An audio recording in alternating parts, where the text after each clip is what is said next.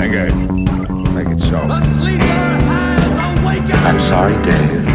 I'm afraid I can't do that. I shall become more powerful than you could possibly imagine. All right, welcome to the show, everybody. I'm your host, Asher Lack. With me is my co-host, the Honorable Sam Lazarus. Yellow.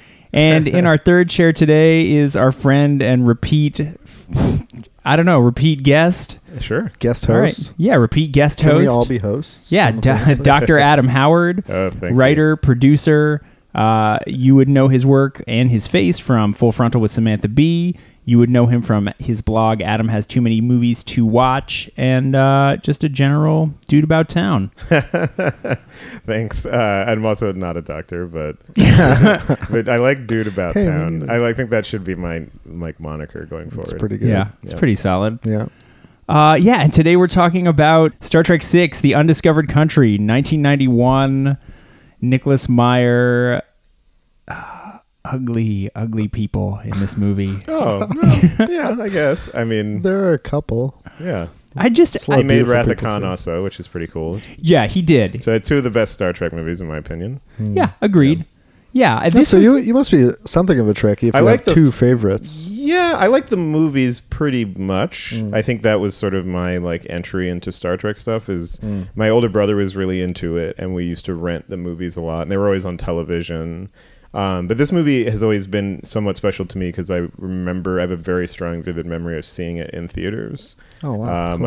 I was too young to see the other ones, and I think this one I was about 9 when it came out, and I'd seen enough of the movies to be intrigued. And speaking of people, before I was saying folks dressing up, I remember being very weirded out that people were dressed up as Star Trek people. And my father had to explain to me what Trekkies were and that it was like a whole thing. And I was just very confused. I was like, why are people wearing uniforms and outfits to the movies? Did I forget mine? Yeah, I just didn't know what that was about. I'd never experienced that before. Yeah. And then I remember thinking it was kind of scary, especially all the stuff on the ship with the murder and the pink blood and everything. That really weirded me out when I was 9. It's a scary one. Yeah. Yeah. Wrath of Khan also is a little scary. For sure. Yeah. Yeah, well, I noticed, and again, I remember that as well because this was the first Star Trek movie I saw in theaters as well. I guess we're probably about the same age. Yeah. And in rewatching it now, I was like, oh, so many of those shots are with a weird aspect ratio and done with a funny angle. So there's a real ominousness to them. Yeah, and also the prison stuff. I think this is a massive overshare, but I feel like an early sexual awakening for me was Amon in this movie. Because I definitely remember as a kid being I like her. But not fully understanding why, but just being she's cool. I would like more of her, please. And then she, of course, turns out to be a monster and stuff. But that's neither here nor there. For me, my first such memory is Frankenfurter. Oh, okay. All right. Yeah. Fair enough. Oh, Rocky Horror. Sure. Yeah. Bit of an overshare, just make you feel more at home. Yeah. Maybe we should say initial thoughts on this first. Does anyone have any Adam, I know you were the one who called the movie and sort of, I was interested to know of the Star Trek oeuvre, what.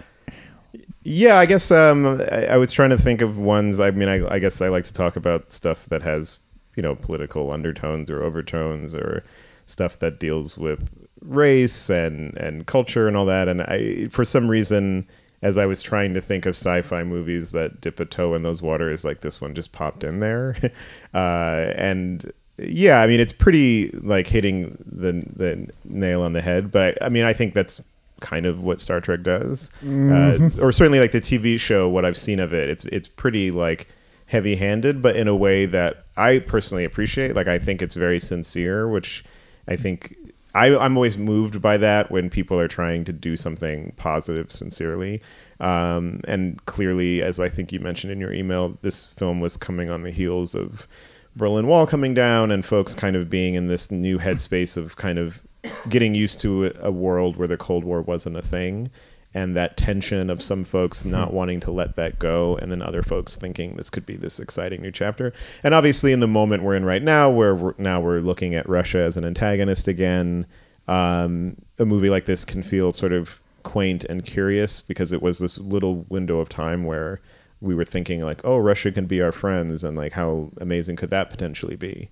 So yeah, I think there's a lot there, and then obviously there's a lot of funny elements to it. The other thing I was going to mention is I had no sense of how old everybody was when I was a kid. Like, I didn't really think about them as being old. I guess I watched them forever, and it was like no big thing. But as I've gotten older, I've come to realize like, oh wow, of course it was insane that they were in like, and it was like a big hit. Like it was like a big blockbuster movie. Yeah, it made almost $100 million in 1991. I think part of it is like they kept. It's like the mafia thing. Like every time they think they were out, they pull us back in because I think. I know for sure Leonard Nimoy kept being like, I'm not going to do another one. Well, he like produced and maybe wrote this one also? He originated the story. Yeah, okay. I think my understanding from like special features I watched eons ago was that he was seduced into coming back under the premise that this film would deal with these like weighty political themes and stuff. But anyway, yeah, that also is comical to me that I remember The Simpsons made fun of it at the time, but they were all, very much on the other side in their 60s, maybe even approaching 70s. Oh, yeah. The wig situation in this movie is out of control. I was just like between Shatner and what's his name? Walter Koenig? Yeah, thank you. Walter he has one of the most epic pieces of all time. As a bald man, I can say it's a very bold choice. Yeah, I think almost every male actor in this is getting help. I don't trust that that's Doohan's hair. Yeah, his fucking wig is wearing a wig. It's just like next level. Oh, maybe Sulu.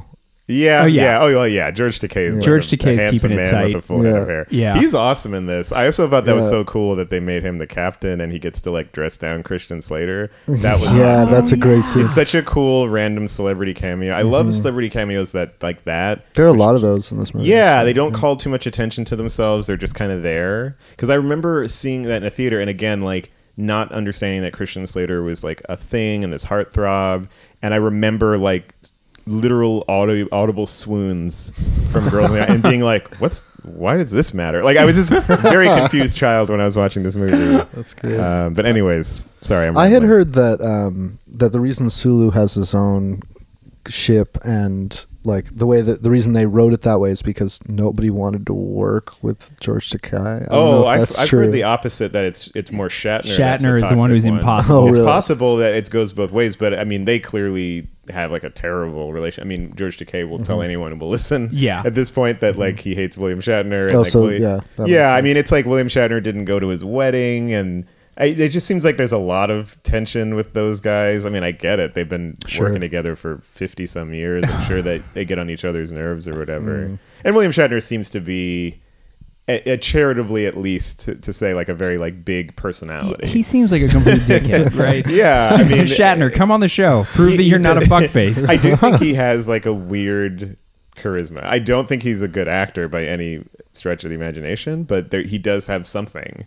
And that there's a reason why, like, we all kind of enjoy him. Yeah, I think he's a good Kirk. Yeah. The swagger thing, and I think it's that thing of like he has no business having that kind of swagger. Yeah. Those scenes with. So should we do a plot breakdown? Yeah, sure. And then I'm terrible at that, so you should do it. No, please. Well, I'll run through it as quick as possible. I mean, essentially, the premise of the show or the premise of the movie is that a Klingon mining planet, the Klingon mining planet, has exploded, and oh god, this was really one of the most bonkers things about it. We'll talk about it, but basically that their economy and their whole way of life becomes unsustainable within 50 years. And so they have to sue for peace with the Federation, with whom they've been at war for how long? I don't know. Several hundred years. Yeah, tweet at us. Yeah, and that depends which canon you look at. Several hundred years. Though. Okay, fair enough. Maybe just 100 years. Maybe it's 50. It might be 4 years. I'm not sure. And so, yeah, in order to sort of make this peace arrangement, the old gang has to get together with the Chancellor of the Klingon Empire, which obviously Chancellor is like a reference to Hitler in Germany.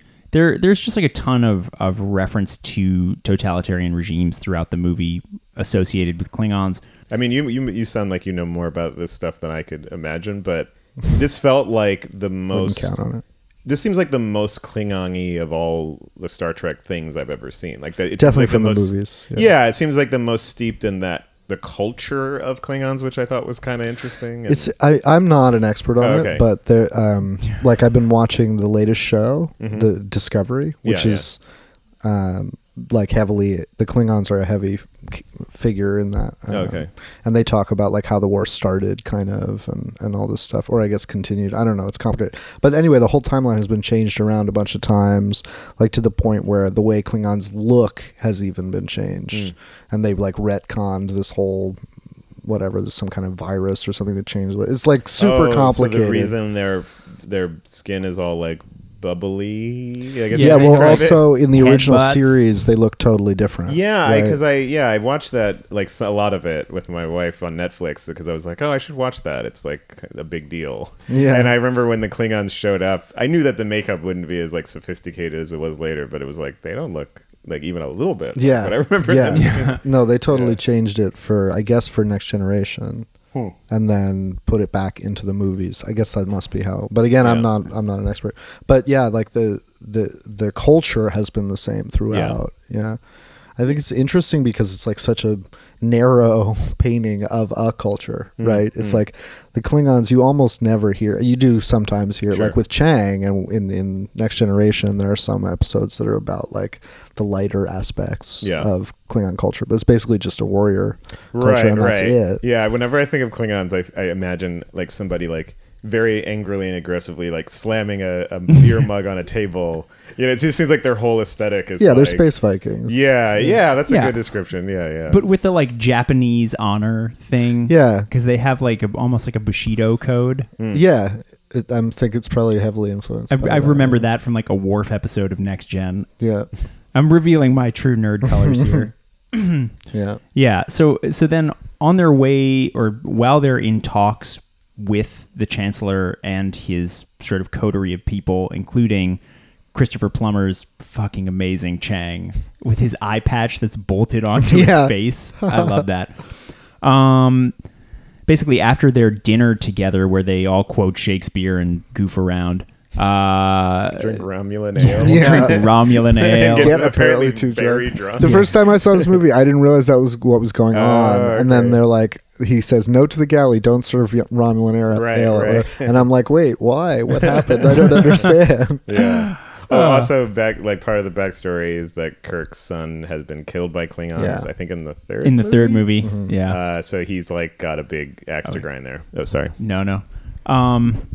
Yeah. So and he talks about it. There's like a scene where he is talking to his personal log, and he's like, "I could never forgive Klingons for the death of my son." I think he says, "Oh, my boy." Well, my also boy. there's this great scene, which again maybe you've seen the extras or whatever, where they're like debating. I guess he's debating with Spock, and he says like, "Let them die." Yeah, that's such a great line. But apparently, like the whole thing was like Shatner didn't want to do that. Oh, yeah. And Of course not. because he wanted to. There was like different alternative lines written, and I guess I don't remember what the one he delivered, but in many takes it was something like less harsh. Yeah. And then basically Nicholas Meyer was able to persuade him to do like one take of the version he wanted, and knowing he was never going to use the others. Yeah. So he got him to say this like, you know, if you in the context of this film, it's like an unabashedly racist statement. Yeah. which is why it's like compelling, because it's like, whoa, like Kirk is a racist in this, at least this context.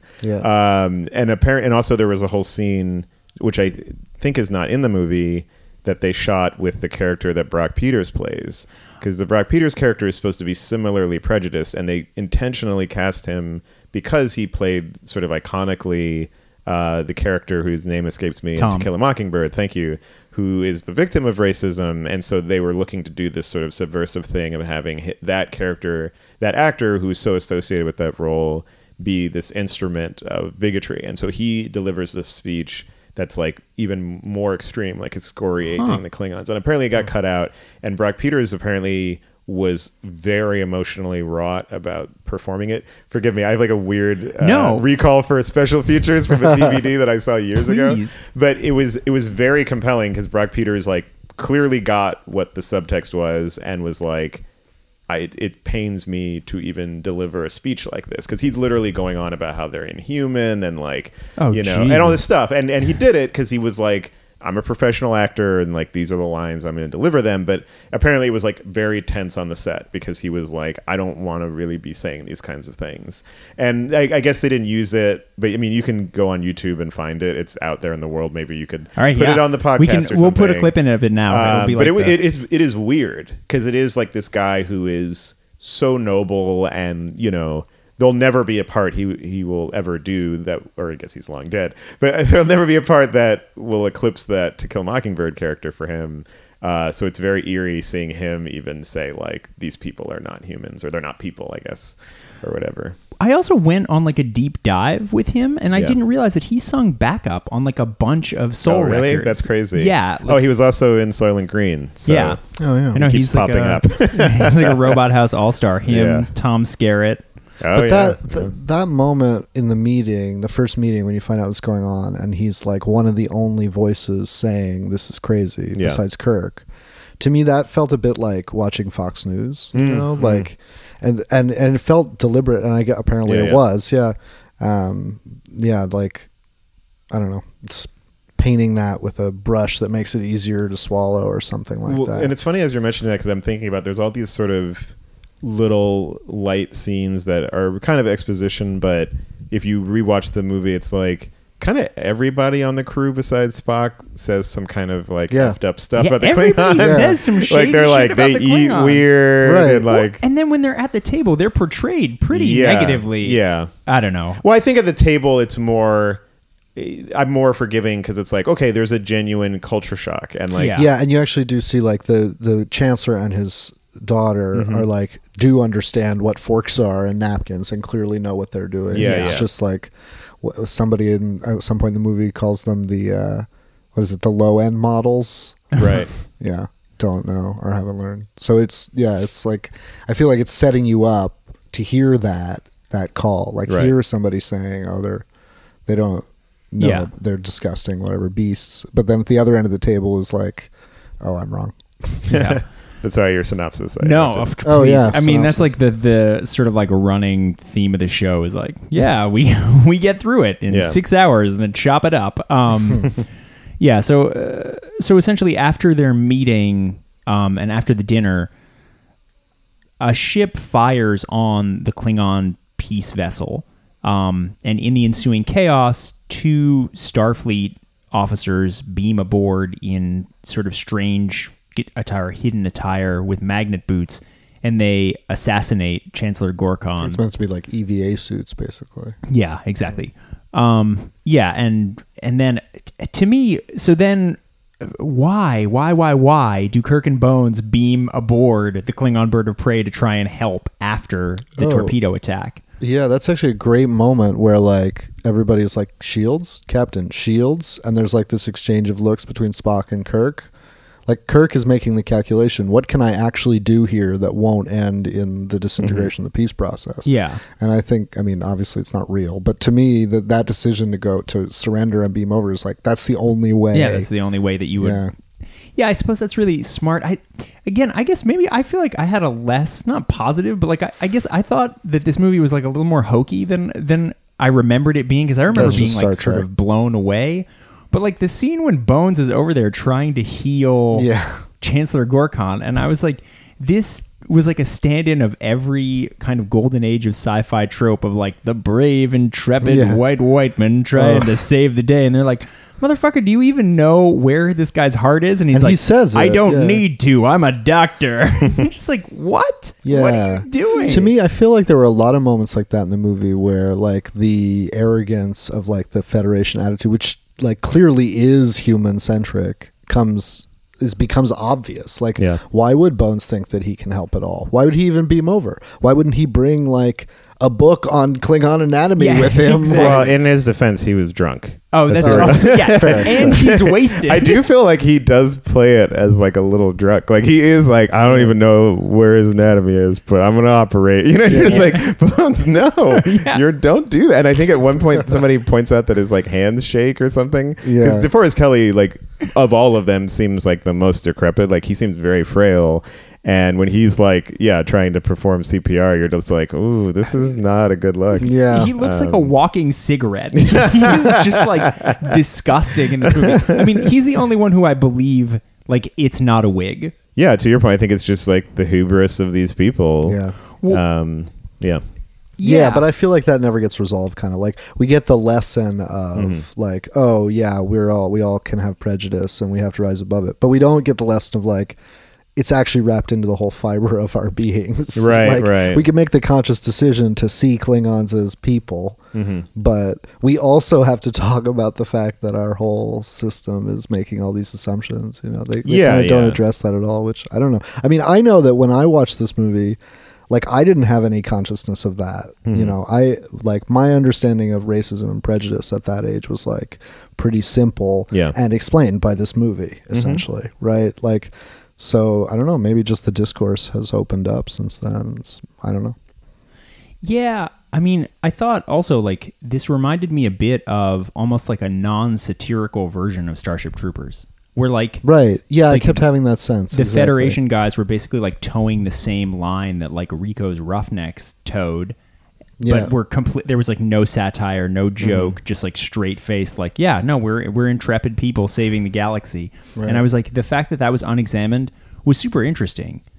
Yeah, it's kind of nice in the sense that like it feels real, like you're going through it as they are. And then there's a point towards the end where Kirk like says it. He's when they're in the prison, they're in bed, and he's talking to Bones about his fear of the future, right?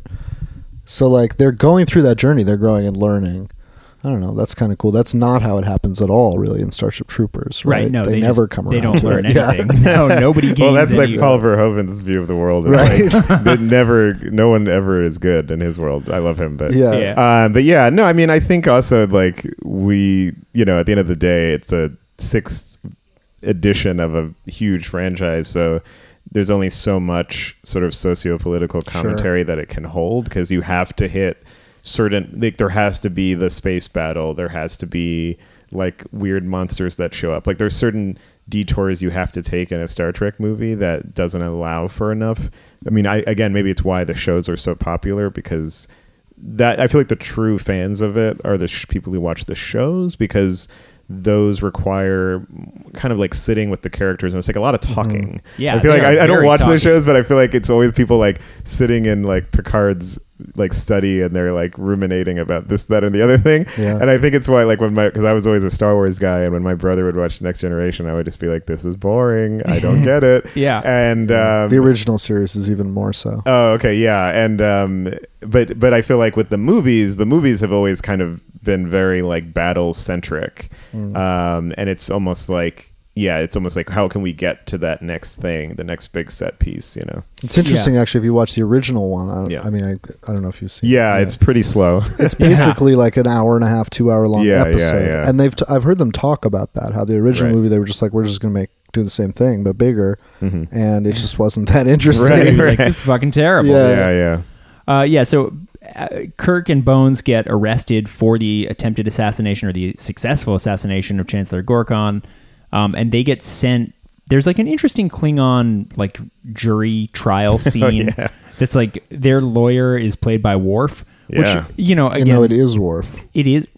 Is he just do super Klingons old? live a really long time? I don't know. I've heard a lot of different stories. I thought it was like a Chewbacca thing where he's just like super old. Yeah, I like to think that. I figured there had to be some canon explanation. I'm sure there is. He's not credited as Worf. Oh, okay. He's credited as like Klingon attorney. Yeah, that seems crazy, because it's like sort of Thunderdome-y. Yeah. But like that's why I asked before. Sorry to interrupt. That's why I asked before about when Star Trek Next Generation started, because he was in he was on air as this movie came out as Worf.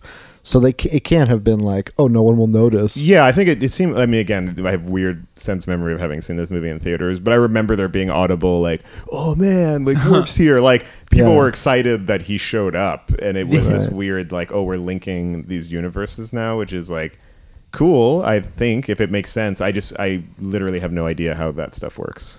Yeah, I think it would probably have to be like his grandfather or something. Oh, okay. This movie is that was definitely my a assumption, handoff, which is such a nerdy. I was sort of like, maybe it's his grandpa or his Yeah. great grandpa. Yeah. Yeah. I think you're supposed to say that. Yeah. I think that's Oh, the okay. idea. Cool. But it is like they even talk about it a few times in the show. Like they're about to be decommissioned. They're in the movie. Sorry, they're about to retire. Yeah. This is a handoff. Like Yeah, the next one yeah. that came out is Next Generation. So all those Right, nods right. are in there. on Yeah, and I purpose. noticed in the end credits they did this like very like elegant little thing of like it was like the actor's signature. Yeah. It's like it was like clearly them being like, Signing off. we're not doing another one.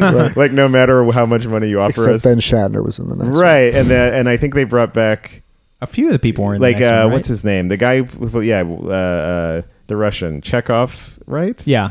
And I think Scotty. Like it was definitely like Yeah, a Doohan couple. is in the next one, I think. But yeah, they Just kind at the of, beginning, yeah, Yeah, there's like, yeah. because there's a time slip, Yeah. where Kirk like slips out, yeah, and then lands with yeah. what's his name, Malcolm McDowell. There's some Right. scene where he's like riding a horse with. Yeah, I saw it in theaters too, but that one's like hazier in my memory. that's a rough one. Yeah, I remember Is it bad? I don't really remember. that was like it. one of Yeah. the first times I saw a movie and was like, "Oh, movies can be bad."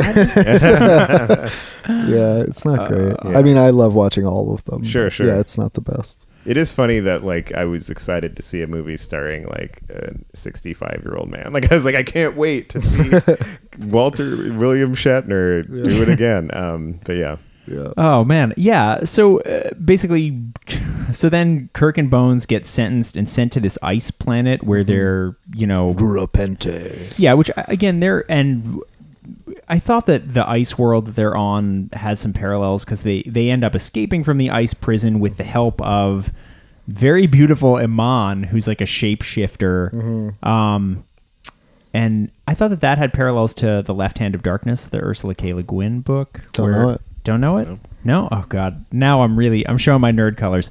Where like a big part of that book is about like an escape that two political people, or it's like a political kind of envoy from another world are escaping this situation and have to trek across this planet that's made of ice. Trek. Yes. Thank you, Sam. Yeah, and so they end up getting beamed back onto the Enterprise, and they get to rendezvous with the peace talks between the Klingons and the Federation, which I was a bit confused by. The president of the Federation also seemed to be Klingon. No, that was Red Foreman. Yeah, it was Red Foreman a from human. that's he was human. His Red forehead Foreman's was a all human. all right. Fair enough. Yeah, I think he's not supposed to be Klingon. He just has a similar hairline. Okay, fair enough. I was like, Yeah. yeah, and so they end up rendezvousing and saving the new peace talks between the Klingons and the Federation, and revealing that the traitor among You just the jumped crew of over the like the Enterprise, entire movie just now. which I loved. That like a huge premise of this movie is basically a bottle murder mystery Yeah, within the right. Enterprise of them trying to search for who the actual killers or who the actual members of Starfleet that beamed onto the Klingon ship were. Yeah, for such a cheesy movie and such a cheesy genre, I felt like that aspect was actually fairly well executed. It carried me through. The mind meld scene is unabashedly hardcore. dope. I love Yeah. that part. It's so good. Leonard Nimoy to me is like sublime. I think he is better than everyone else at acting. But obviously the character is probably the most interesting of all the characters, but I just feel like in all of these movies he's operating on like a totally different level, and whenever he shows up I feel like, oh, like I'm in good hands, like this is going to be like an interesting scene. And I Yep. feel like everybody else like steps their game up around. Like I don't particularly have any views about Kim Cattrall as an actress, but I feel like her scenes with him are like super interesting, and like there's sort of like a father-daughter thing going on, but there's also some like weird sexual chemistry. Their vibe was real weird. Yeah, right? but like in an I loved interesting it. way. Yeah, no, it and was then that complex. mind meld scene, it was like super. I remember being very freaked out by it as a child because I was like, what's happening? And then also it seems like emotionally draining for both of them. I don't know. It's just like, I don't know. I think any sci-fi movie, if you can scratch hard enough, it's like, it's cheesy, I guess, because it's all make-believe. But I don't know. I think it's like, Yeah. one of the cooler ones. They're all sort of goofy, but like I enjoy the fourth one, but you know, it involves It's like goofy. Yeah, it's like there's like time punk traveling rockers whales. on a bus getting like knocked out by Spock and stuff, but it's like still fun. Yeah. You know, That's the best scene in any movie. Ever. Yeah, it's awesome. Yeah. But it's like Are you kidding? I fucking but- love this yeah, movie. but it's camp. It's like the fourth one is like pure camp, but in a good way. Yeah. I know the fifth one is supposed to be really bad. I've never seen the fifth All one. the odd numbered ones are terrible. Oh, okay, yeah. Yeah. But I've seen the third one. Obviously, Wrath of Khan yeah, is third one's fine. the high water mark. Yeah. Yeah. Yeah, I don't know. Kim Cattrall was such a weird choice for this. I find her performance and the character completely bizarre and like she doesn't make any sense. Yeah. And can we just start for listeners who haven't seen this movie, Google Kim Cattrall in this movie and her hair, because she has like the sideburns of a mental patient. Like, I don't know. What does that even mean? I just like, to me, that was the most upsetting thing about this movie. Anytime Cattrall's she was haircut. on the screen, I was just like, what happened to your sideburns? You mean Where like did how they go? her bangs continue to over where her sideburns should be? Is that what you mean? Yeah, it's basically like her hair is one set of bangs. You say all this now, but there's somebody somewhere who's been doing it to cosplay with that character for years. Yeah. And is like, I have no idea what you're talking about. And It works if for that me. person is listening right now, fucking very more upset. power to you. Yeah. Like, ignore Asher. You rule. Yeah, He's full of please crap. do it. Now they Marmy. can't finish. They Yeah. were like about to finish and you ruined it. But yeah, I'm sorry. I keep interrupting your synopsis. No, So basically, please. there's murder mystery. The Klingons are mad. What else is there to say about the plot? And then like, I don't even remember how it gets resolved. Well, They and the save resolution everybody. is very like it. It almost feels like, okay, we spent a little more time than we Yeah. needed to on the ice planet, so Yeah. now we've got to resolve this really quick. So we're gonna have the plot resolve at the same time as like Yeah. we resolve the Klingon question. Everything So, comes together at one, and also like Sulu's ship. Oh right. Like that plot line has been sort of bouncing along on the surface all along, and then suddenly at the climax, there they are. It's like everything comes together in this Yeah. neat little which bow. Right I at the end. remember when I saw this movie in theaters as a kid, when Sulu showed up, feeling like, oh my god, Yeah. he made it. Yeah. Pretty cool. It's like a Yeah. dorkier version of Han Solo coming to the rescue Oh. in Star Wars. It's the Yes. same idea. It's like, Yeah. you know, yeah. I mean, I think it has like a cute sentimental vibe too. Because to your earlier point, it's like clearly this is kind of like the last voyage of all these folks, you know. And at this point, it's now like a cliche that whatever directive they get, Captain Kirk is going to not do it. Yeah. So now it's like, but I get like, I appreciate that now that's kind of like a cute thing of like, Starfleet says you have to go to this place. And they all look at each other kind of like, we're not doing that right. This is that thing we do every time. Yeah, it's like, I don't know. There's something very like cute to me about that. That but, line where he's like, second star to the right and straight on till morning. Oh, like half Lord. of my brain is like, wee, it's beginning again. And the other half of me is like, shut the fuck up. What is wrong with you? Yeah, like your could it boss be gave any you a worse? directive. No, just like how cheesy it is. Yeah, like yeah. that. Like Yeah. just say like, you know, pick a heading and go. Like that moment. I was like barfing at the same time as I'm cheering. Yeah. Well, and also, like, do none of them have personal lives? I was just wondering about No. everyone else on the Yeah, ship, that where is- I was that like, is true. They never establish like if they have families or spouses. It's very strange. yeah, I was like, you really must hate your That stuff hate is in your home canon, life. Oh, okay. But like, I- basically the answer is that they don't really. Yeah. Yeah. They have like things like I guess Scotty has a ranch or some Of crap. course. like That's that. hilarious. Yeah, Also, I love the conceit that like whatever is going on in any of these films, or I don't know if this is true of the TV show, but like Scotty's situation is like always a mess.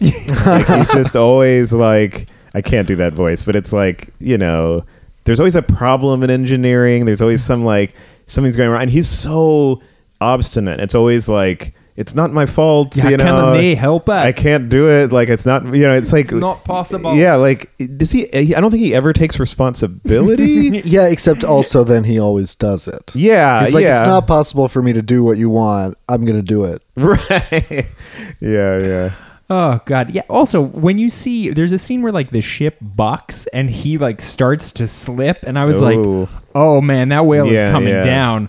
like he is gigantic in this in a way that I Yeah. was like, I mean, I guess I was concerned for all of their health and well-being. I mean, they've all put on weight. They're all Or would look frail. years. Yeah, or look frail. I guess, like, I don't know. I mean, Leonard Nimoy looked okay. Yeah. Uhura looks all right. Like, they seem to be in, like, decent shape Yeah. compared to, Shatner just looks like I mean, she's the most Power attractive Grandpa. person from the show. Yeah. So it's like natural that She would continue hold to up look okay. okay. Yeah. But, like Yeah. the others are like 60s era. I mean, William Shatner was like pretty handsome on the original show, and he just like went to seed a little I bit. guess I never really saw it. Yeah.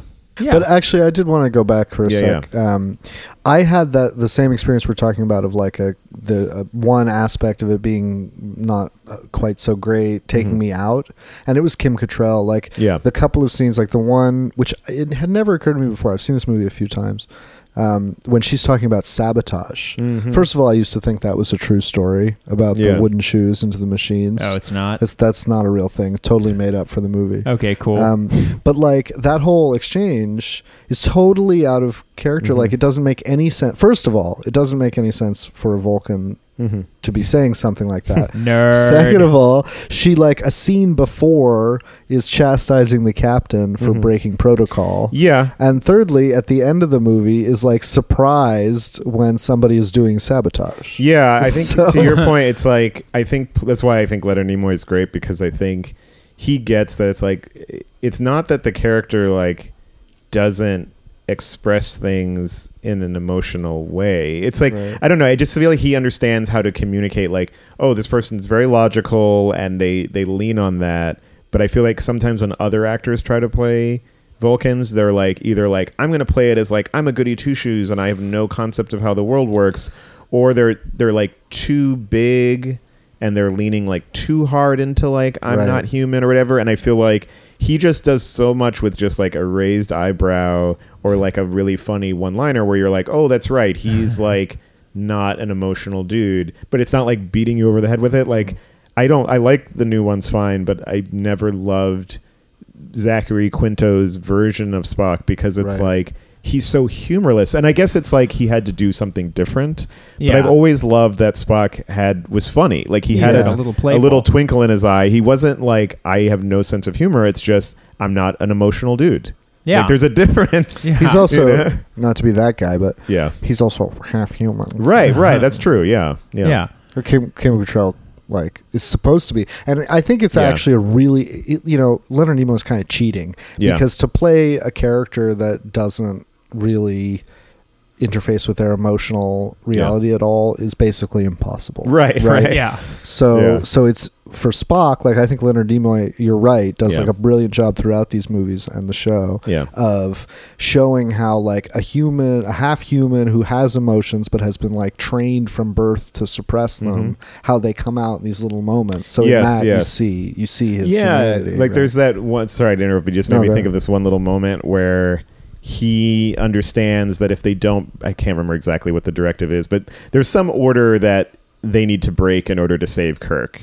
And they're supposed to go back. Yeah, and instead of saying like we have to save Kirk or whatever, he says something like, well, if we don't do that, of course, like they will have died and that will be a problem. Like he presents it to him in a way where it's like, you understand why we have to break the rules right now, and I'm going to explain it to you in a very like logical, like unemotional way, but it's an emotional decision I'm making. It's like a little thing. Here's my rationalization. Yeah, it's like a little like nod to exactly what you're talking about that I appreciated. I mean, I don't know. I don't have any other like grand thoughts about this movie. I just think it's like a cool snapshot of a very like small window of time that is very vivid in my memory because I was, just old enough to remember the Berlin Wall coming down and remembering this period and the sort of heady days of like the early Clinton administration where we kind of thought like, global peace could be a thing. Well, like it was a genuine, history. it was a genuine which they reference belief that we were going to reach this brave new world where there would be no great global enemy, which now feels like incredibly, utopia. Yeah. It's interesting because the thing in the movie that makes me really engaged, right, is Kirk's journey, Kirk's moral journey, right, and his evolution of understanding that he was broken, which like obviously is relevant in the historical context, but like is even more relevant today without that history. Like we don't have that moment right now where we're trying to make peace across the line. Right. We're just in the situation where we forgot how, like, the lesson of that moment. Well, it's almost like the corollary would be, and maybe this is like a totally insensitive way to describe it, but it's like these, hard, like unbelievably tragic circumstances that are not as common as Trump portrays them to be, where people have been the victims of violence perpetrated by undocumented people. Exactly. And he brings these folks out, and presumably if they weren't prejudiced previously, whatever prejudice they might hold has been activated now. And that's, to me, like what would be the corollary to Kirk here is like his son was murdered, so he probably has something of an axe to grind here, but it's misplaced to like attribute it to an entire race of people. Right. I think more so like the trotting out of those people. Yeah. Like perpetuates the. So that's kind of my point, is like this idea that that's a rational way to understand the world, to say like, I was hurt personally by this person and therefore we have to protect ourselves. Yeah.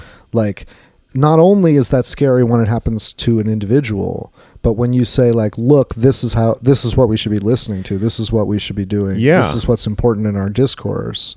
Like, that's really messed up. Well, and it's like, I mean, this is, I don't know if I've added myself on here before as being black. I feel like I do it periodically. It comes up a lot, but especially I'll nowadays. cut in this song from CB4. Yeah, in case you didn't know. And to me, like, that is always such a chilling thing when folks and it happens constantly, but make these like insane broad statements just about like my entire culture based on either something they saw or to your point, like a personal experience that a person had. I remember, this is such a weird reference, but I remember years ago watching an episode of The Real World where, and it was billed as like a special episode because this girl like calls somebody the N-word, and it's like, she's at a club and like, she gets into like, she was drunk, but some kind of like argument, fisticuffs with a guy there who happened to be black. She calls him the N-word. They all come back, have like a house meeting about it. Now everyone else in the house, it was 6 of the 7 people was white, and the one black guy who was sort of like this really nice normal guy, I don't know how he ended up on the show,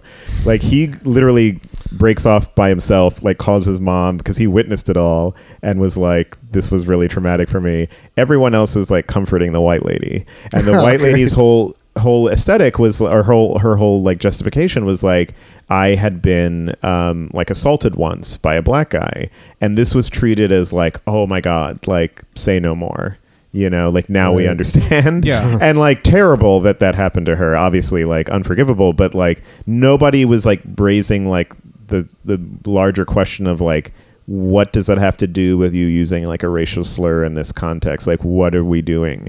But yeah, it's like, it's happening on such a massive scale. Like that was like one episode of a TV show where I was like, oof, that was unpleasant, but I didn't want to believe that was so widespread, like that kind of thinking. I thought it was in my naive, whatever, how old I was mind when I saw it, thought that was like an isolated incident.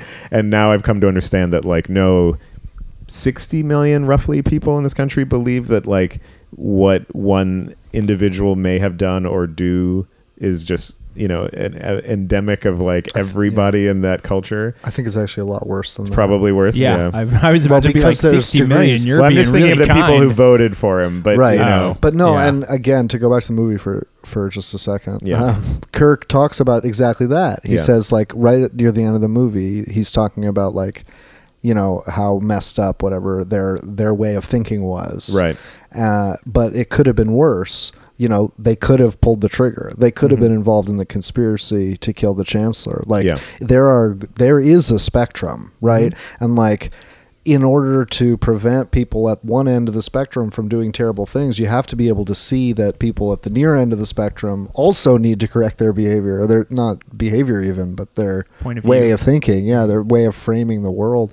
I think that's like kind of the point in some sense of this movie, is like, in order to stop the radical thing, you have to really be talking about the not so radical thing, because it feels normal and it makes it like not that crazy that it makes it justifiable that you would do the radical thing. I mean, politically, we're talking about the Overton window. Yeah, no, exactly. I mean, it's like again, we capitulated as a society to right-wing politics for so long that the right wing got everything they want and went past, and now it's like we have a right-wing party and we have a fucking insane party, and now, it's like, now my Twitter feed is all, we got to move to the center or we're gonna lose. Well, I don't have any of that on mine. I've purged. It's like, I don't know, just sci-fi drawings now. Yeah, just sci-fi drawings and, like, I don't know, occasionally like Bernie Sanders. Cool. Yeah, well, that was something Raph said on the show where he was like, "Thank you, Bill Clinton. He made the Democratic Party the Republican Party, freeing up the Republican Party to become the lunatic party." Yep. Which is like, all right, fuck. Yeah. Super uplifting. Yeah. So I had a round table for you guys. I mean, so I guess... How much tape do we have? Oh, we got an hour. We're good. I mean, I'd say there's probably about 25 minutes in there that might be massaged a little. Okay.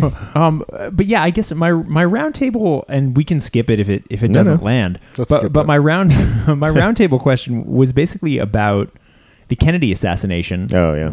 Because I thought that there was a lot of parallels between this movie and that, in that you have like a potential situation where a leader is trying to tamp down the military-industrial complex, and that leader is against the wishes of the generals who tell him what's what, and that leader is like killed by ?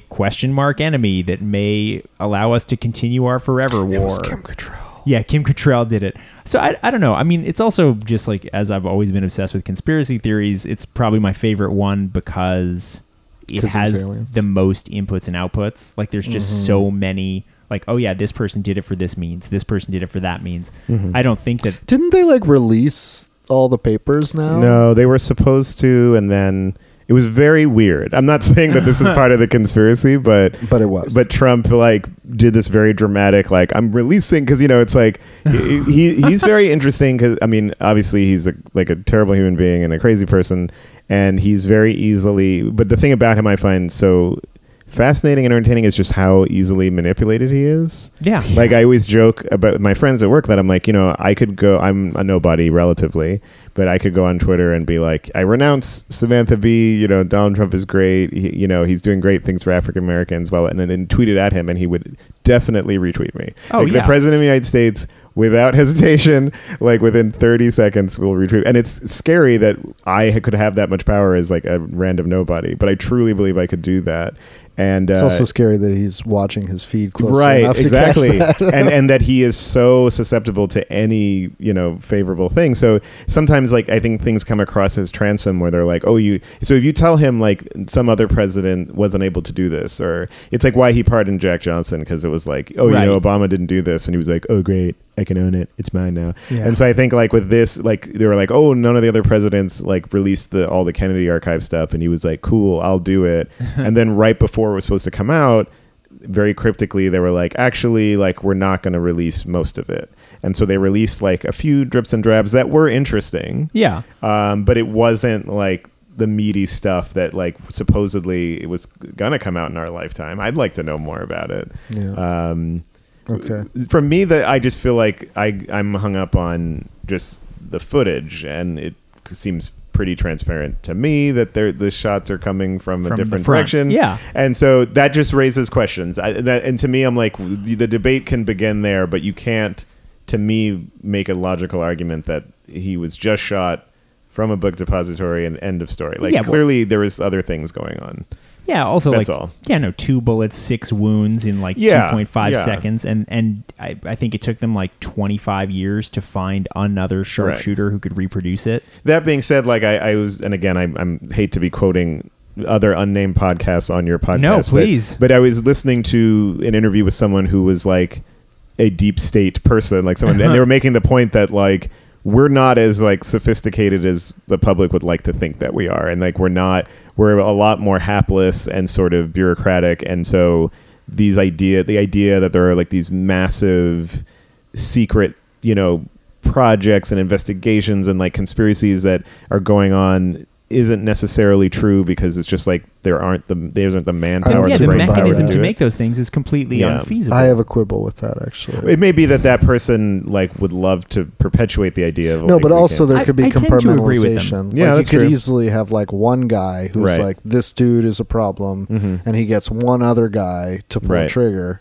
No, right? that's fair. And then the conspiracy is essentially in the cover up, Right. Which is Right. why it would be interesting to see all the documents to Yes. see like what I doesn't add completely up, agree. And you know? I mean, it just was it almost could be it was a different century, but it could be several. I mean, in terms of like the level of Yeah. security we had, I mean, it's insane how much access you could have had to a president at that time, and just how easily you could have done these things. It's a lot worse and- now. All you need is a membership to Mar-a-Lago. That's true. That's true. Well, we have regressed, but generally speaking, and yeah, just like the way in the period that my parents, I guess, lived through in particular, where just it seems like every other year major figures were being shot down. Yeah. Yeah. Well, Oh, to me, God. that's the biggest argument yeah. for it's a conspiracy. Yeah. Like, JFK, RFK, right. like, just back to back. It's hard to buy King. that just like those are all like, yeah, like crazy fluke thing, like the most important political figure Yeah. of that moment who happened to be inching towards like a more egalitarian society just kept getting picked off every time. And they all seem to be on one side. Yeah. Yeah. I mean, granted, George Wallace got shot, but like that was by somebody who was very clearly crazy and was like, I wanted to kill Nixon, and like George Wallace was easier to kill. Like Arthur Bremer just wanted to kill somebody. Right. That was his whole thing. But like, yeah, it seems to me that like it's always like the lefty-ish people who get shot down. Yeah, but there are, I mean, I don't want to get too deep into it Yeah, because yeah. Asher will get on me, but What? like there's lots of evidence of, if not direct conspiracy, like there's Yeah. COINTELPRO. There's all kinds of stuff Yeah, the yeah. US government has done to resist, to For tamp sure, down yeah, yeah. specifically those interests. So like, Yeah. Maybe you want to make the argument that they didn't arrange the pulling of the trigger, but like in the same way that we're talking about in this movie, like they're definitely setting the stage for that. Like that is definitely the direction Oh, they're yeah. going. Yeah. Right. And I think that's probably my favorite thing about conspiracy is that really conspiracy is about us trying to like make logical kind of the extreme, right? So like some event occurs and it's like something that's so outside of the purview of things that we would normally expect or understand that we have to kind of find a way to categorize it and organize it in our minds. Yeah. And in the aftermath of that event, while we're all trying to piece together the past, the really interesting thing is like a good like street magician or whatever. Right. Like what are the sort of forces of power actually using our shock, whether or not it was arranged by them, completely who cares? Right. At That's that the point. bigger question. But You know. the compelling element of what you're describing and this movie is this idea of, the threat coming from within, sort of like a Caesar situation where the architects of this guy being killed are his own people. Yeah. And that's just interesting that like this entrenched in, like I have long wondered, if and when the FBI, for instance, who the president has like really turned into like an enemy, hasn't at some point, I'm like, when are they going to start leaking stuff? Like when are they going to start doing things to kind of surreptitiously strike back at him? Because clearly with Kennedy, like the relationship with the CIA was so antagonistic. I mean, you just said it. Yeah. It's like he's on the wrong side. So Yeah. I'm not sure that's ever going to happen. Right. Because he's protecting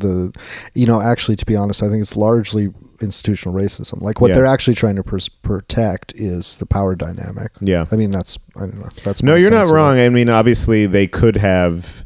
This is what. Yeah, I mean, you're kind of answering my stupid point, and I should never have made it because I'm also remembering. Well, it's also the reality that they had all of this information on Trump, and it's why his argument that they're all conspiring against him is so ludicrous because they could have easily just been like, Destroyed his we're career. investigating him. And by the way, he paid off like a porn star. Like they have all the dirt. Right. Like they all have all the dirt, and to your point, they've all decided that it's sort of like his voters. They all have decided Hillary's worse. Like no matter it's what, better to it's better have- to have this than her or the Democrats or whatever. But also, like, they probably aren't wrong Yeah. if you move your perspective over to Langley, you know, like yeah. Oh, from their own point of view, they're because their Yes, fucking paycheck is determined No, by you're well, not not- only yes. their paycheck, but like the continued Right. Yeah, their The- 401k. perpetual Structure. war. Yeah, he's yeah. a better option. and also like perpetual, you know, stratification. So Yes. the FBI have a, you know, a population that they can target that Right. there's not a feedback loop there, you know. Yeah. So Yeah. they don't have to go and start investigating the real criminals. Sure, Or it's like, real power. like folks on Wall Street who Yeah. maybe were personally like, oh, his rhetoric is not too great, but he's going to be better for my bottom line. Or, you know, folks in law enforcement who would like to take the gloves off, you know, like right. there are those folks Right. and like, or want to switch into the private sector. Yeah. And run prisons. Oh you yeah, know, Jesus, Yeah. awesome. So, I'm glad. great. it's a very dark thing. Thanks I mean, for tuning into like left wing militancy. no, hour. I mean, it's like, I think it's, look, Star Trek is like, which I think is one of the things that's interesting about it is for such a like big commercial mainstream behemoth. I mean, God, it's been like 12 movies, God knows how many TV shows. It does have a very like lefty core about it. Ish. I mean, obviously they're a military operation, but like, or maybe it's not lefty isn't the right word, but like it's a very kind of, they want to get to this sort of world. I mean, my understanding, correct me if I'm wrong, is like Gene No. Roddenberry wanted to envision this world with like all different races coexisting and like, you know, engaging with these other cultures and it being like a more, you know, And him positive having thing. sex with all of them. Sure, if that Yeah. helps. And I feel like that seems to be more or less approximately where most of these movies end up, is some sort of like pro, you know, reaching out to your fellow creature or being, which I think is are obviously hokey, but also sort of nice that there's this big commercial thing that at its core is about sort of searching and understanding and trying to get to peace. I Yeah, guess. it's like aspirational towards equality Yeah. and peace and understanding. We have an ongoing battle. debate between Yeah. Sam and I. There's been like an ongoing discussion over the nature of, and No worries. there's been an ongoing discussion between Sam and I about sort of like the nature of fascism and the role that fascism and fascist thinking plays in science fiction overall, but like Yeah. also in Star Trek is a pretty good example. Fascism isn't quite the right term, though. Yeah. It's more like, I mean, I actually think liberalism is a better term for Yeah. it. The idea of like the disinterested, perfectly enlightened, you know, unitary force of order, right? So in the Federation, that's the order of the like whatever That's the Federation. the Federation, yeah, Right. and they actually. I'm actually starting to come back Come on over to my my point side? a little bit. No, I wouldn't go that far. But like, welcome to the Kirk, cops, Sam. Kirk definitely subverts that tendency in the Federation, and that's part of the theme. He Yeah. keeps coming around to like this monolithic power that you guys are wielding is dangerous. The problematic part for me is that Kirk himself is doing the same thing. Sure. Right? There's no voice in these stories saying like, Right. why don't we have collective action? Why don't we have like real democracy? Why Right. don't we? Why aren't we bringing these people in? He's as like a good equals? captain, but he's still a captain. Exactly. Yeah. Which is like, you need that in Yeah. war. Sure, Like, sure. of course, I'm not going to bash like Every military general, hierarchy. Yeah. That's a thing that you definitely need. I don't want a military running on anarchist principles. Like, that's a recipe for total disaster. Yeah. But like in Or terms cool of stuff with tanks. yeah, Yeah. lots of big explosions. That's true. Get her done, General. Get her done.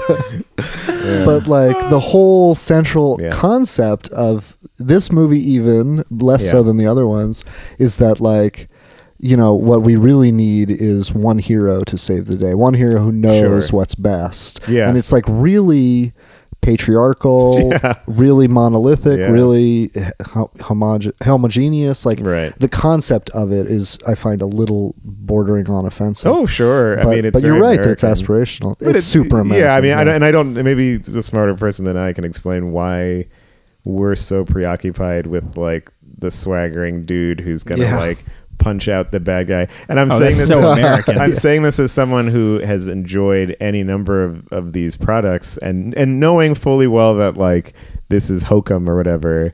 You know, but I get a kick out of it, you know, and then you're just like, why did I need that? Like, why do I need the strong man? You No, know? it's super fun, but like, Yeah. but what's scary to me is that like not everybody knows it's hokum. Like, in fact, I think most people are like, oh, this is what we need. Well, like bringing it back to Trump, like his favorite, one of his favorite movies that he name checks all the time is Air Force One.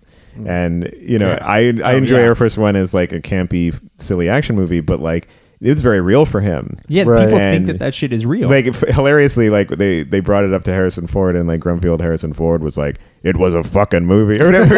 Like, he was like, of course, disturbed as hell, but it's like, to hear Trump tell it, he was like, you know, he kicked all those terrorists' ass, like, single-handed. But if you watch that film, it's like, everything he's doing is like not what you want your president doing. Like, you don't want your president to not get in his escape pod, Right. and like Yeah. pick up a machine gun and engage with the terrorists, and then put all these people's lives at risk, and like Right. literally commit murder himself many times over. Get off He puts my his family. plane. Yeah, I mean, again, great line, hilarious moment. What happened to due process? But man? yeah, it's like I mean, it's so funny watching it now. I mean, it wouldn't work for this podcast, but it's such a funny rewatch because you're just like, everything he's doing is the wrong decision. But in 1997, we're like, yeah, get him, you know? Yeah. And Trump is so bloodthirsty that it's like, I think he is so convinced that that's how he would be.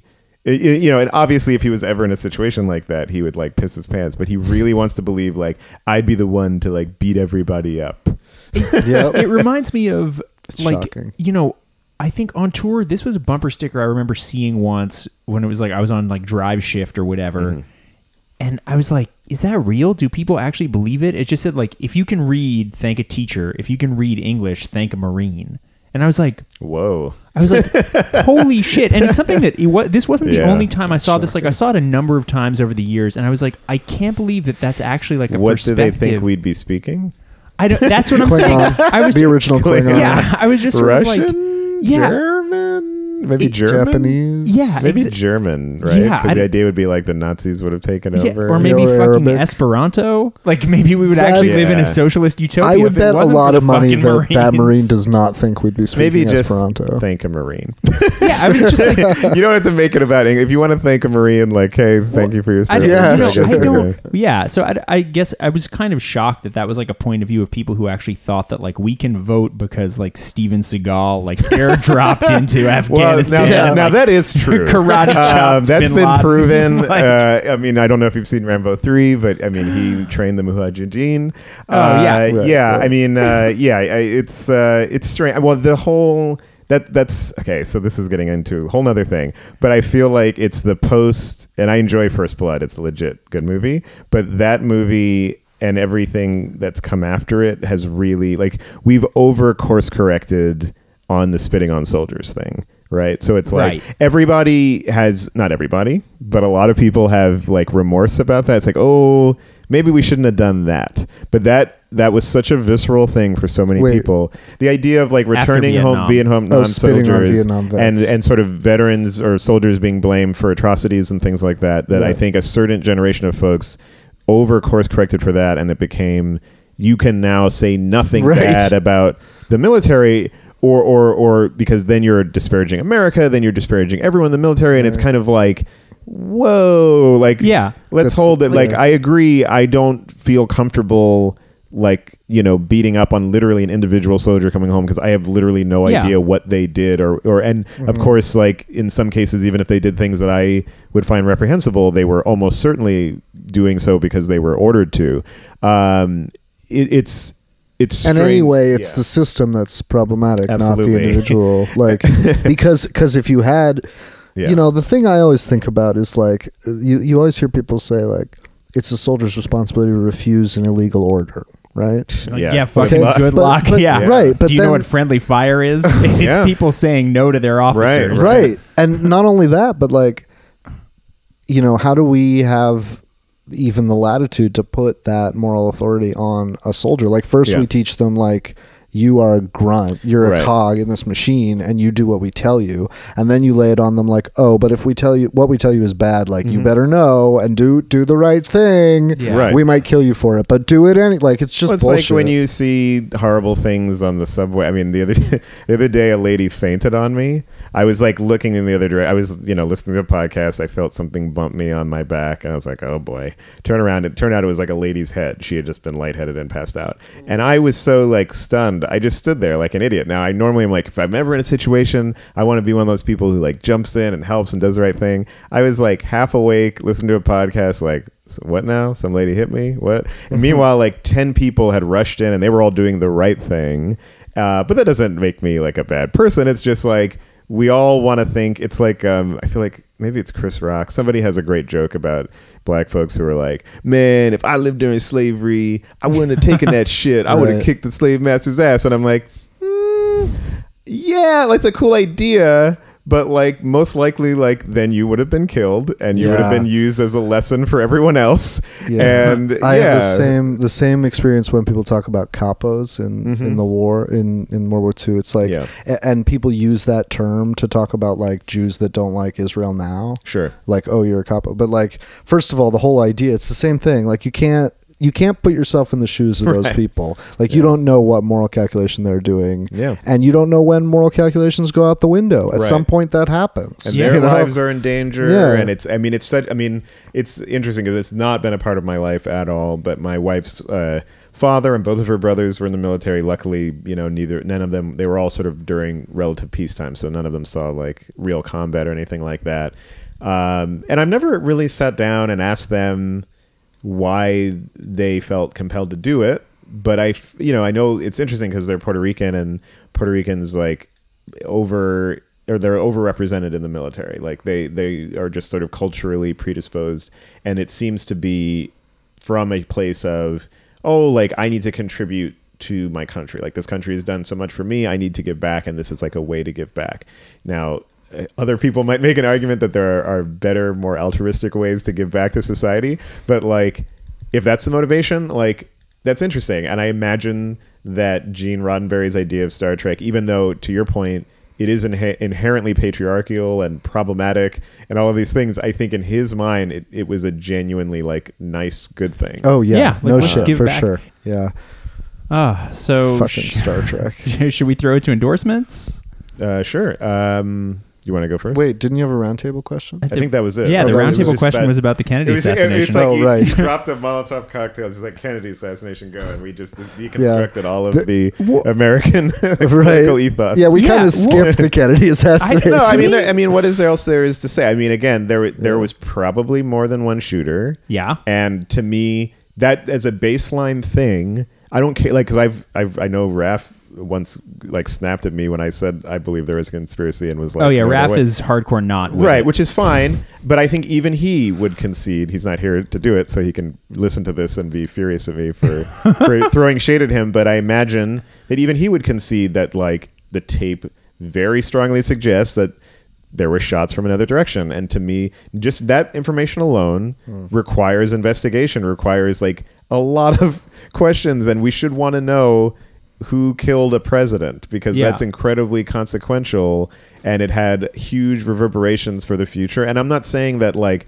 John F. Kennedy would never have like gone to Vietnam, but I do think that he would have prosecuted that war in a very different way than LBJ did.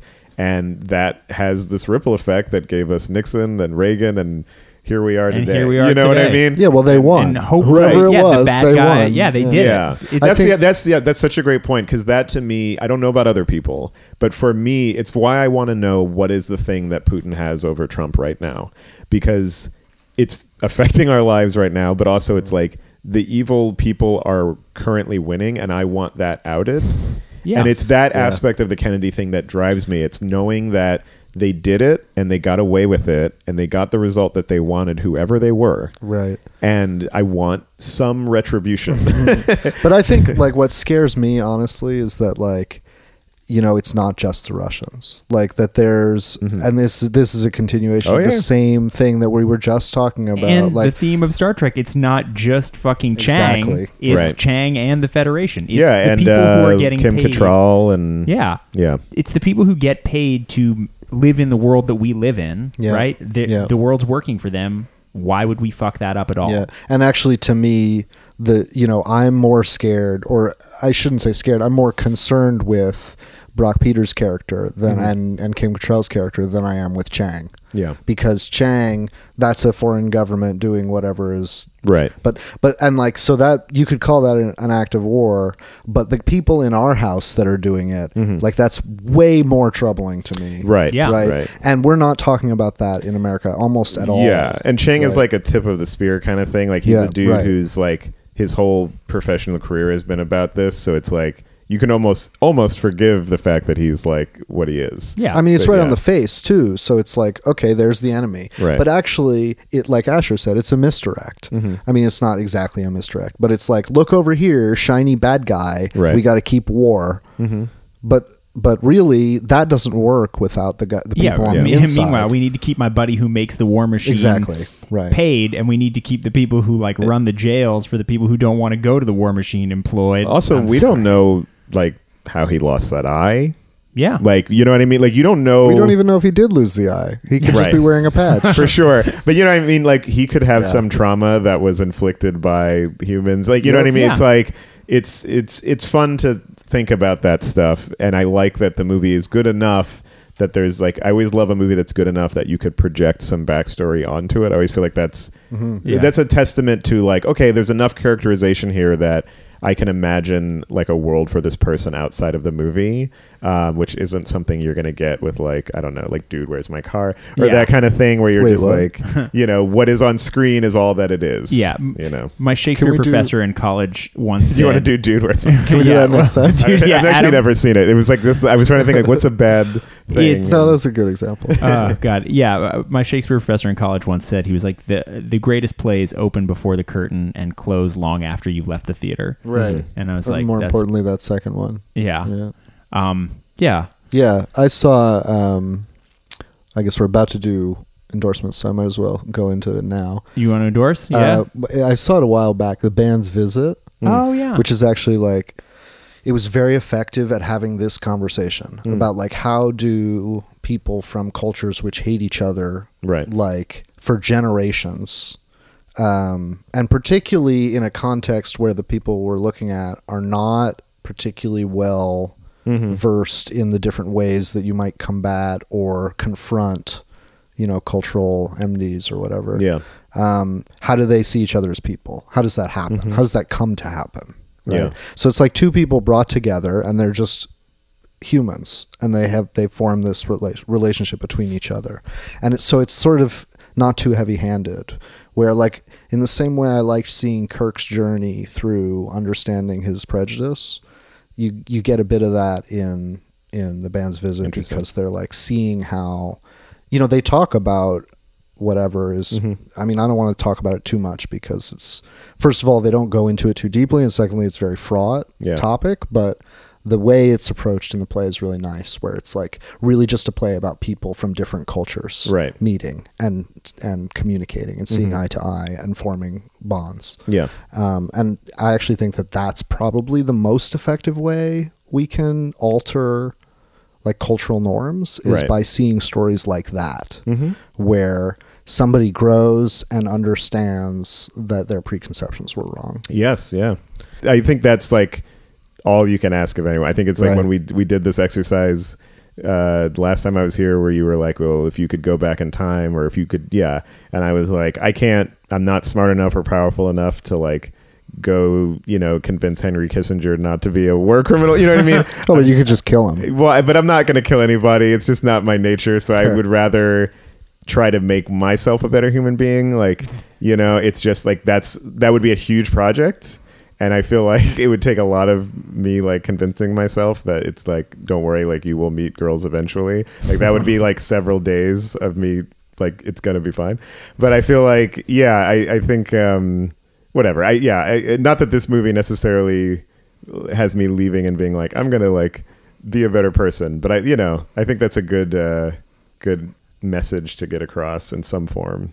Yeah. I mean, it is the journey of most of the characters, right? They that's all true. end up understanding that they were wrong. Yes. And they make it explicit. That's true. Yeah. So that's my endorsement, I guess. Being a better person. Self-examination. And for sure. And then, the Full Frontal with Samantha Bee show. It's on Wednesdays at 10:30, I think. 10 or 10:30. I'm not really, I DVR it, so I actually don't remember it. But it's on YouTube. It's lots of places. It's airing on YouTube all the time. All the time. And then, Awesome. and my personal website is the Adam Howard Project. And it's got all of my writing, artwork, links to all of my pieces that I work on, all of that stuff. So check that out. That's it. Cool. Yeah, actually, I'll say that the conversation that we had the last time about going back in time, I felt like your contribution to that was like a challenge to me to be a better person. 'Cause I was like, wow, I didn't realize what a We piece all of look. shit. I'm on a lot of meds, and I go to a lot of therapy, and I am not a perfect person. And it's like I'm telling myself this out loud as much as I'm telling your listening audience. Yeah. No, I mean that's I'm right on the same page. That's been my takeaway. All you can really hope to do is be better than you were before that moment. And the thing is that if people stopped thinking about like, you know, how right am I, and started thinking about how could I think about this differently and be more right. Yeah. You know, like that's the whole battle, essentially, in my mind. Yeah, this is, again, we definitely have to wrap up, but I will say this is like a funny thing that came up for me because the first time I was ever on television, you know, no one teaches you like this is how you're supposed to do it, and it's weird and strange, and you're normally just talking to nothing. And I remember my boss at the time was like, you did great, but like my one, you know, because I was asking her like, what could I do better, and she was like, the one thing is you too often were sort of like, well, I think, or this is just my opinion, and you just have to say things as if it's like definitively a thing. No. Yeah. And I get it for the purposes of television. It's smoother if you're just saying things as like, this is just a fact, but it's so not my natural way to present a thought. Like I'm just constantly like, and not even in an insecure thing, it's just knowing that more often than not, there's going to be a differing opinion in a room. Well, you know? So that's what's happened to truth. It's You just counterintuitive explained to it. discourse. Yeah. Right? Like if you want to have discourse, you need modifiers. You need to Right. say, Right. in my humble opinion, I'm sorry, I didn't mean to interrupt or jump in. No, but especially now when everything is more complex and fluid than, you know, we were gifted a very like simplistic childhood where things were much clearly delineated, and now it's just not the case. Is that a gift though? I mean, I guess that's kind of my point, is I think that actually turns out to be a curse. Yes, when you become more self-aware, it's a curse. But I think when you're a kid, Sure. it just makes everything easier. And, you know, I had a lot of naive prejudices because like I just didn't know anything about a lot of things. And it was sort of no one was ever calling me out on it, and I never faced any reason to second guess it. It was like, this is how it is, and cool. You know, but anyways, we should shut up. All right. Oh yeah, and my band Ravens and Chimes has a new album out. It's up on Spotify now, The Empty House. It's our third record. I think it'll be our foreseeable future last record. I got a solo album going into pre-production now, but you can go check that out now. And if you're in New York, I feel like this episode will air after we play, but we got a release show at the Mercury Lounge on April 23rd. On Sophie's birthday. Yeah. Oh, nice. So thanks so much for tuning in, guys. You can follow us on Twitter. I'm at Asher Lack. Sam? I have to say it out loud. Yeah. I'm at Case of Piles. I'm at AT_Howard. And you can follow the show at Robot House Pod. Thanks so much for tuning in. Seriously, thanks. Bye. Yes, thank you very much.